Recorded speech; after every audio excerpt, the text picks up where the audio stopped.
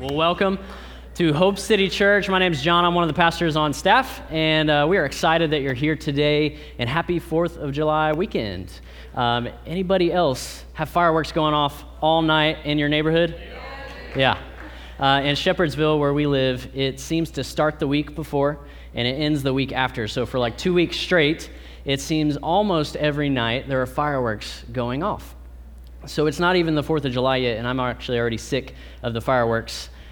Christine and I were watching TV last night, Quantico Season 2, if anybody watches that. Apparently not. But we were watching TV, and all I could think about with every firework that was going off, I was getting more and more frustrated. And I was thinking, man, I just want to watch my show. I don't want my daughter to wake up. All of these thoughts were in my head, and here's what I was thinking. Here's what God, I felt, was telling me in this moment. They're having a celebration, but I'm distracted. Like, I can't celebrate with them because I'm distracted. I'm focused on something else. And today we're talking about worship. And I thought, so many of us come into a worship service the same way. We're distracted. We have things going on and we can't get on board. Maybe we're just going through the motions, but we come in and we struggle to celebrate because we're distracted, right? And so today we're going to be talking about worship. And my hope for all of us is that we can come in here with our distractions and we can hand them to God. And so we're going to try to unpack this topic. There's so much to talk about with worship, but we're going to try to unpack it today. We're in a series right now called Making Sense of Spiritual Things, where we're literally trying to make sense of spiritual things. And so last week, Pastor Jason talked about the Bible, why we can trust it, the validity of it, the power of the Bible. And this week, we're going to be talking about worship. So I'm extremely excited. Worship has been something that is close to my heart. It's been life-changing for me, and I'll talk a little bit about why later. But I'm excited to talk about worship.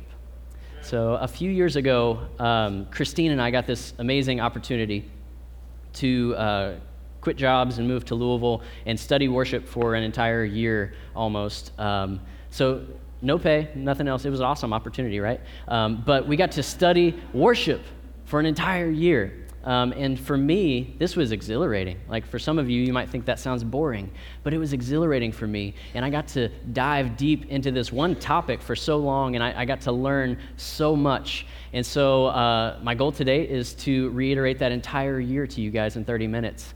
So I hope you packed your lunch. No, the first service was not long. It's going to be fine. But I do want to just unpack these big ideas about what it is, why we do it, what it's all about. So I'm going to start with this question today. What comes to mind when you think of the word worship? What comes to mind? For some of us, maybe you were born in the church, you came out of the womb, like your hands raised, thank you, Jesus, for my breath, for my life, and you were in church every week of your life. You know all the Bible verses, you know the ins and outs about it, or at least you know all the head knowledge about it. But there's a lot of people in this room, outside of this room, we're all on different pages. We all have different experiences, different traditions, different beliefs. So there's a lot of people in this room that aren't on that same page. And so some of us in this room, we may think specifically of the style of worship. Maybe it's what you grew up with, traditional hymns. For me, I grew up Catholic, and so I grew up with an organ and a choir. So maybe it's more reverent for you.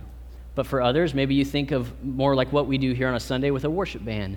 Maybe you think of, falling out at the altar and powerful moves of the Spirit and all of these things. There are people all over the spectrum. But there's still others in this room that are totally foreign to this idea of worship. Maybe today's your first time walking in the doors of a church. Maybe you've only been a few times.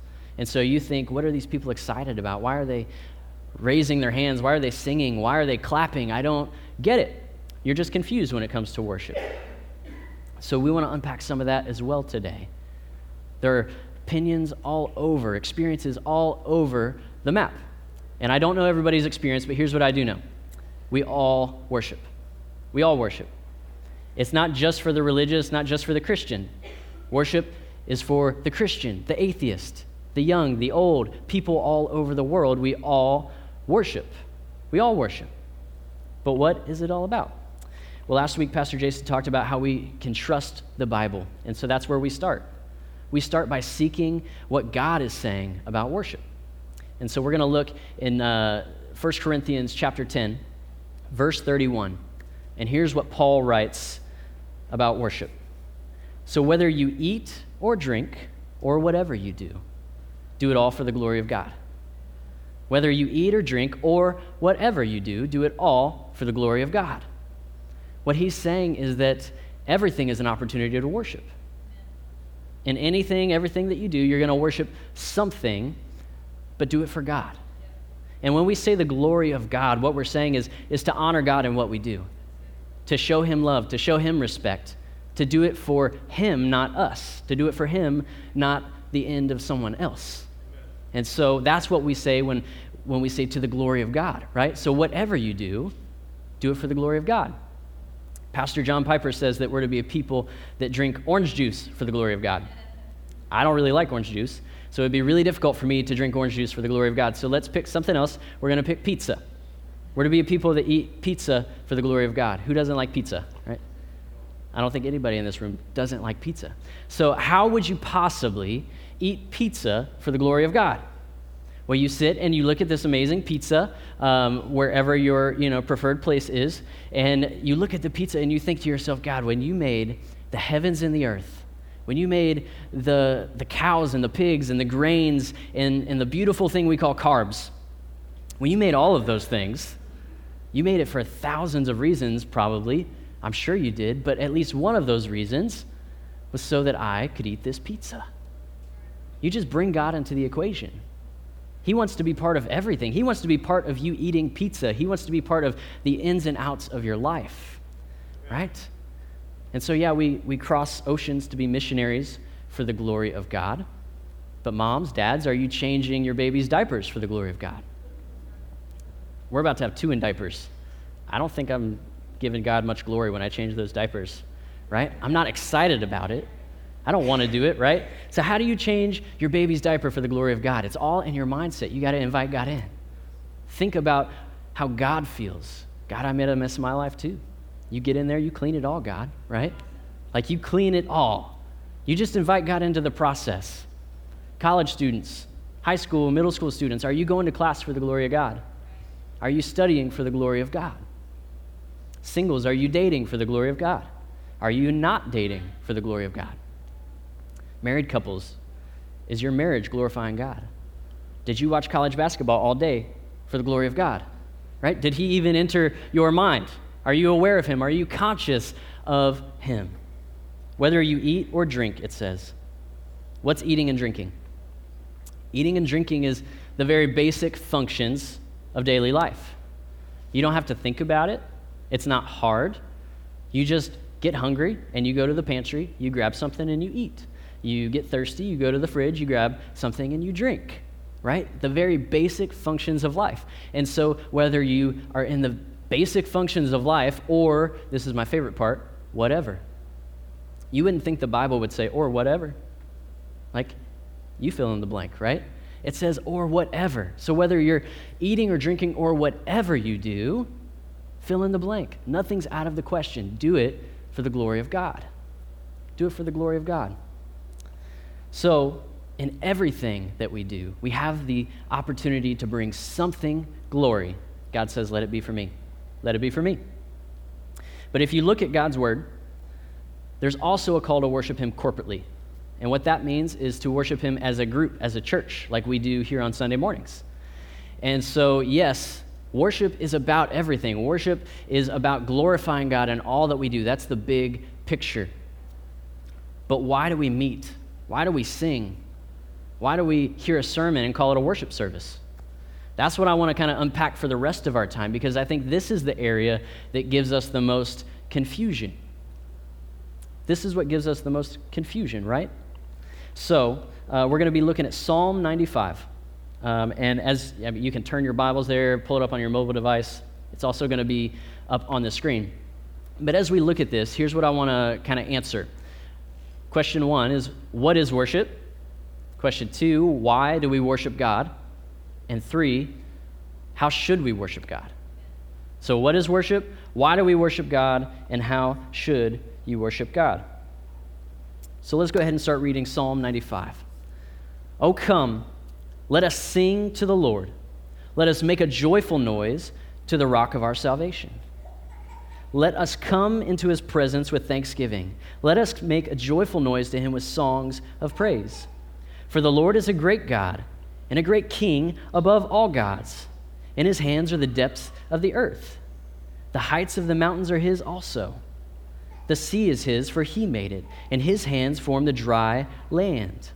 Oh, come, let us worship and bow down. Let us kneel before the Lord, our Maker.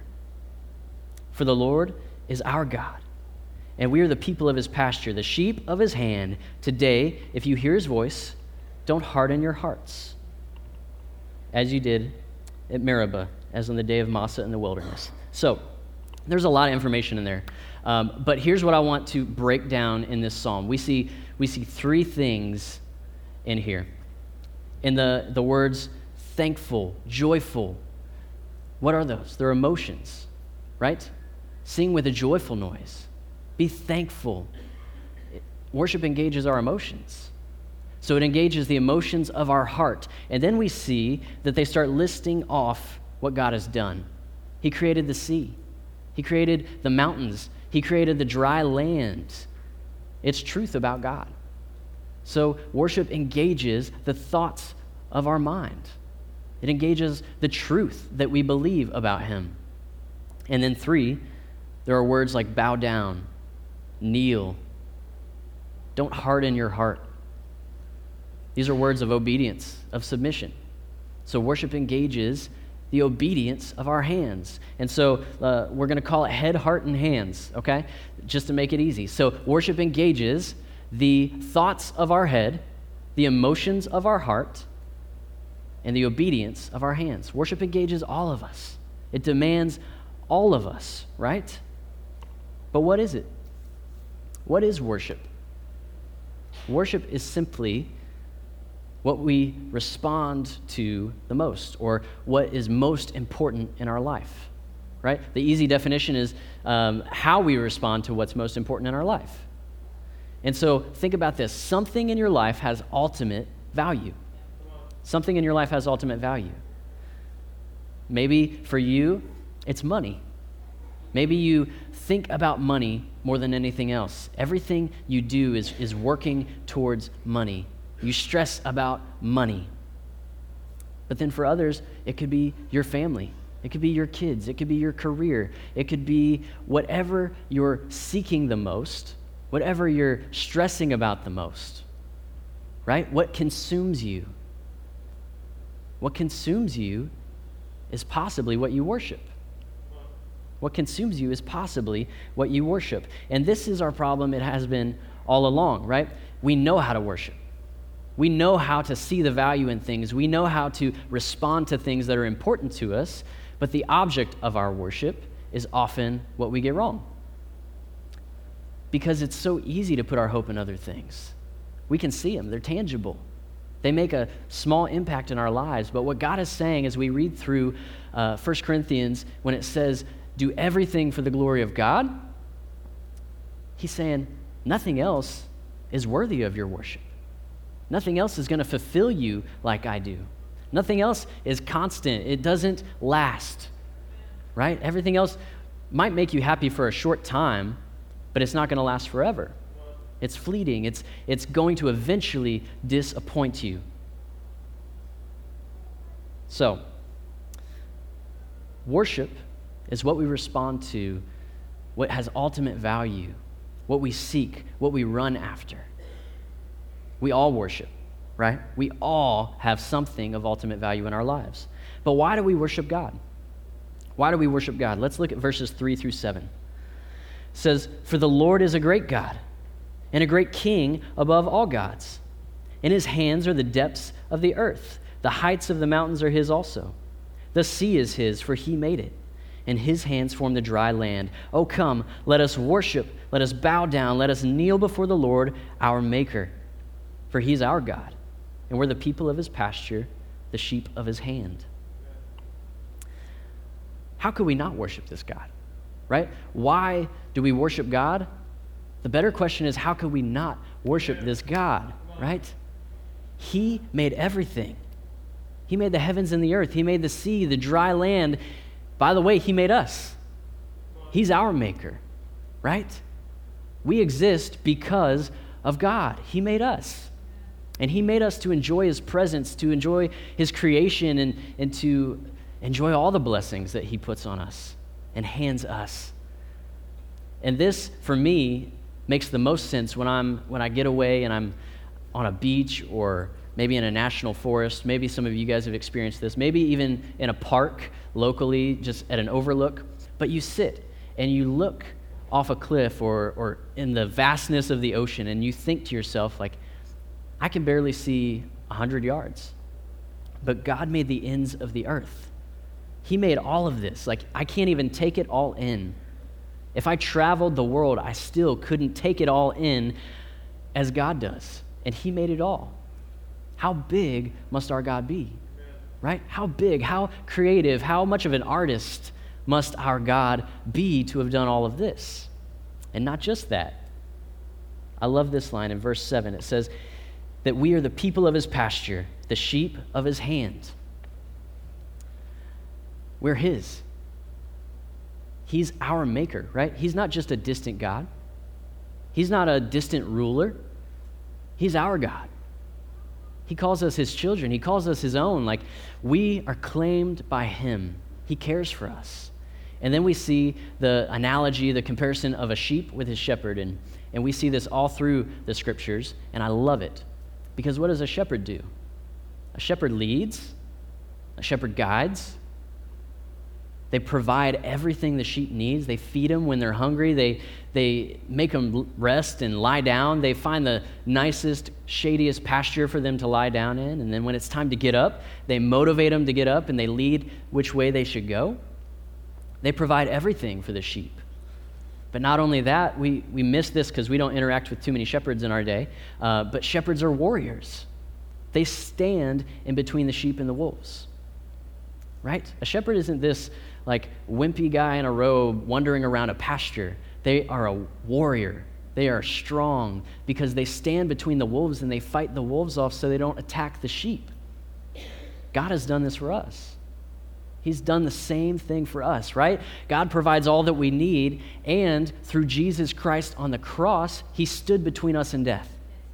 He stood between us and death. He said, no matter what you've done, no matter who you are, you're mine. Nothing is going to stand in the way of my love for you, right? So God stood between us and death. The better question is, how could we not worship this God? Then the last section that I kind of want to talk through is how should we worship God? Because there's a lot of controversy over this.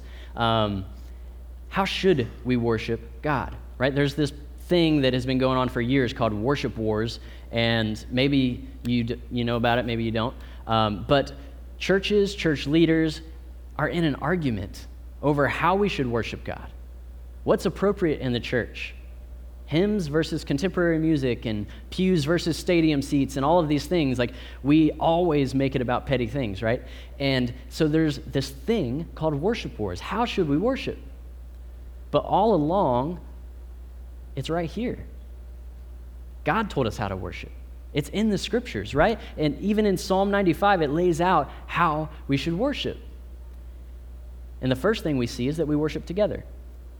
We worship together as a community, like we're doing right now, gathered together as the church. But why do we worship together? Why can't we just worship privately?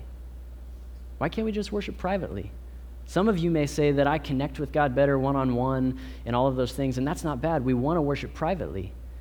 Even Jesus modeled that for us, right? He went up on the mountain. He had solitude, but he came back.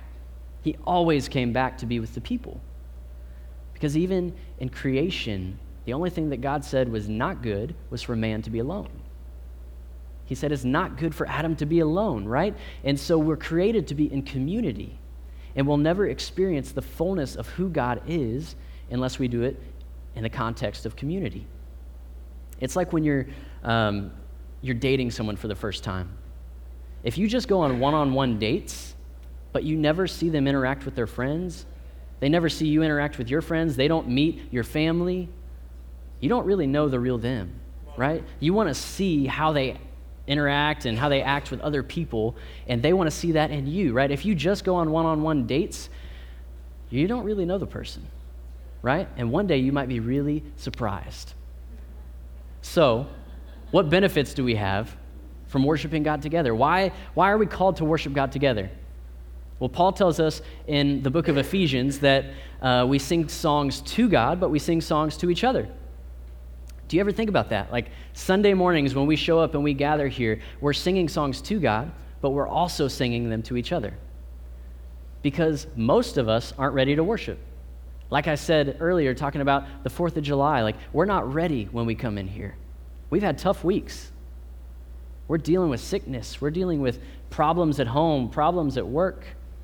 We're anxious. We're depressed. We're addicted. We're all of these things. We're not ready to just jump in and start worshiping, right? God has to soften us a little bit.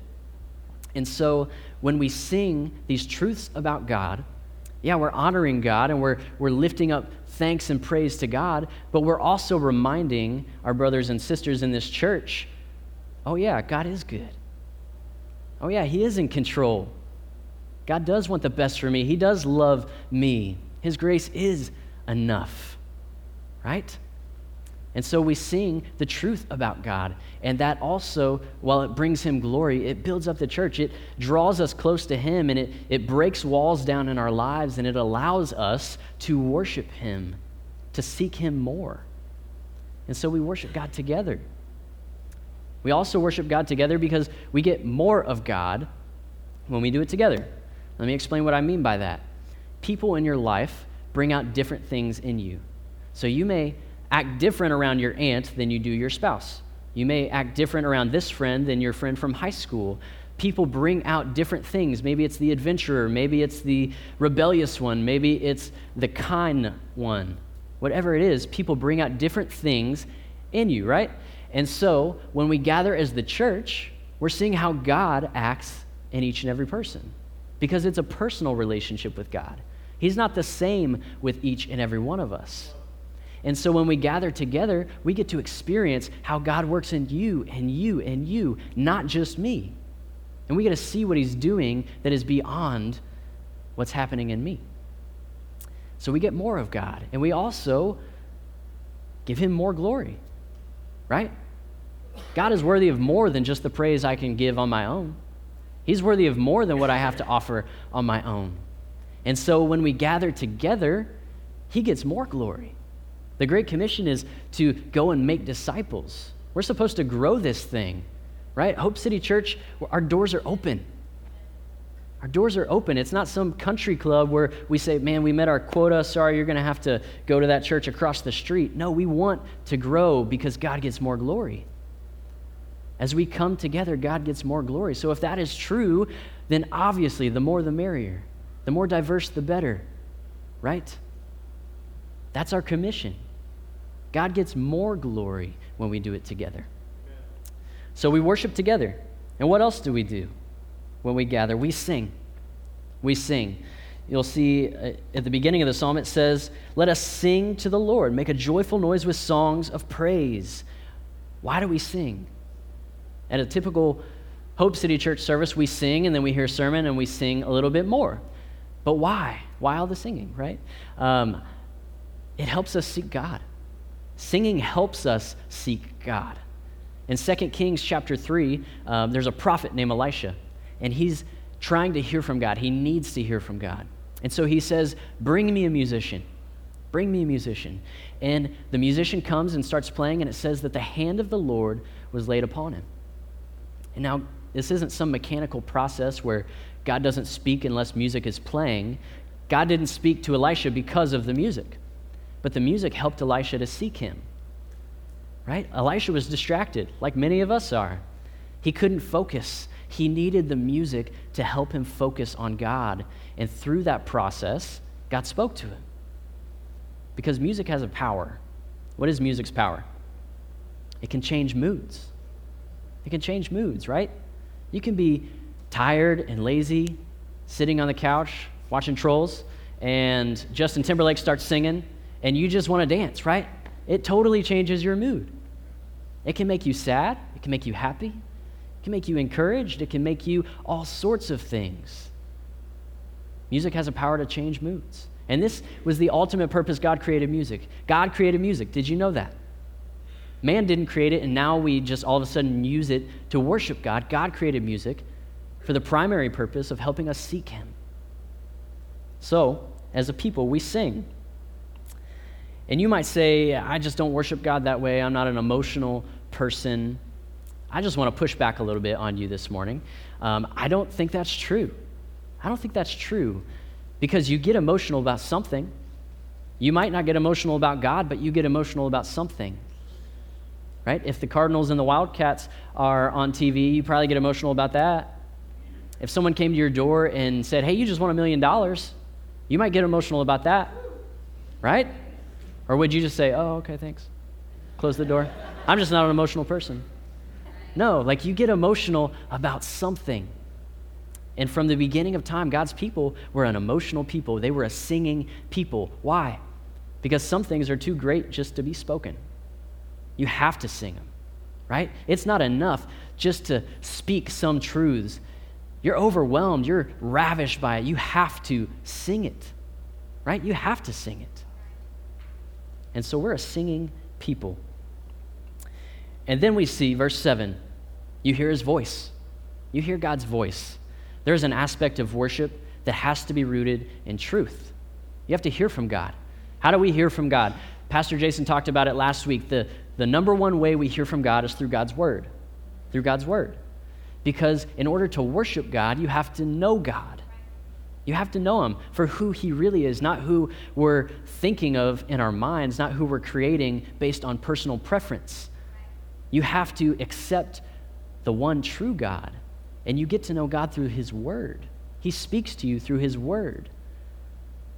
And we can't worship God apart from the word. And then the last thing we see is through obedience and submission.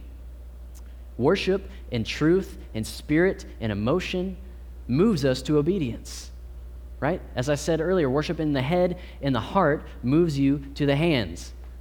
It involves all of you. It demands all of you. And so the worship of God should draw you closer to God, closer to trusting him more. So when he calls, you go. When he asks something of you, you answer. You trust him more. You grow in obedience. You grow in submission. And we see that as it says, kneel, bow down. Don't harden your heart when God calls you. Don't harden your heart. And I love the imagery of those verses because it lets us know that worship is expressive. It's expressive. You might see people, if you're one of the people that are kind of foreign to worship, you come in here, we're singing, you see people lifting their hands. Why do we lift our hands? To say, God, you're awesome. God, we adore you. God, we're excited about what we're singing because it's true. And then we might hold our hands this way to say, God, whatever you have for me, God, I surrender to you. We may kneel to say, God, you're in control. God, I submit to you. Whatever you have for me, God. And then we clap. We clap a lot around here. We like to party during our worship services. And so we clap a lot to say, God, we're applauding what you've done and what you're going to do. We believe that you're going to do amazing things, right? We're applauding. We're celebrating. We're expressive. And we don't do these things because everyone else around us does them, because it's what you do in church. We do them because we're overwhelmed, we're ravished, we are sincerely moved by what God is doing, by how he saved us, by what he's done on the cross through Jesus and what he's continuing to do in our lives. And so true worship is expressed with all of us. It demands all of us. It demands our head, the thoughts of our head, the emotions of our heart, and the obedience of our hands. At the beginning, I said that worship has changed my life. And a few years, back in 2009, so more than a few years ago, God encountered me and opened my eyes to worship. So I was engaged to Christine, and she broke off the engagement. And don't get mad at her, because it was for God's glory. We just didn't know it at the time. So she broke off the engagement. And I was devastated. I was completely destroyed. Like I was caught off guard. I didn't know why this was happening. I felt like my whole world was crashing down. And here is what God spoke to me in that moment. When everything else is gone, I'm still there. When everything else is gone, I'm still there. And here's what I realized. God wasn't the object of my worship. He wasn't the object of ultimate value in my life. Christine was. All of my hope, my happiness, everything I had was wrapped up in her. And that's not fair to her. It might sound sweet to some people, but it's not fair because she wasn't meant to carry that burden. She wasn't meant to be my Savior. She wasn't meant to be everything to me. Only God can carry that. Only God can live up to that. Everything else eventually disappoints. And so God opened my eyes to realign my worship, to give it to Him. And many of us make other things our Savior. Many of us put our hope in other things that aren't going to last. They're eventually going to disappoint.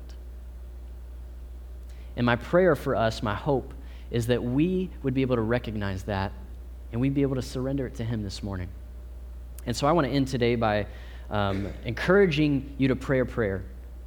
I want you to identify what it is that has ultimate value in your life. Maybe it's your family, maybe it's your kids, maybe it's soccer, basketball, maybe it's your job, maybe it's your bank account, maybe it's an addiction. Something that you've put your hope in that isn't living up to the expectations.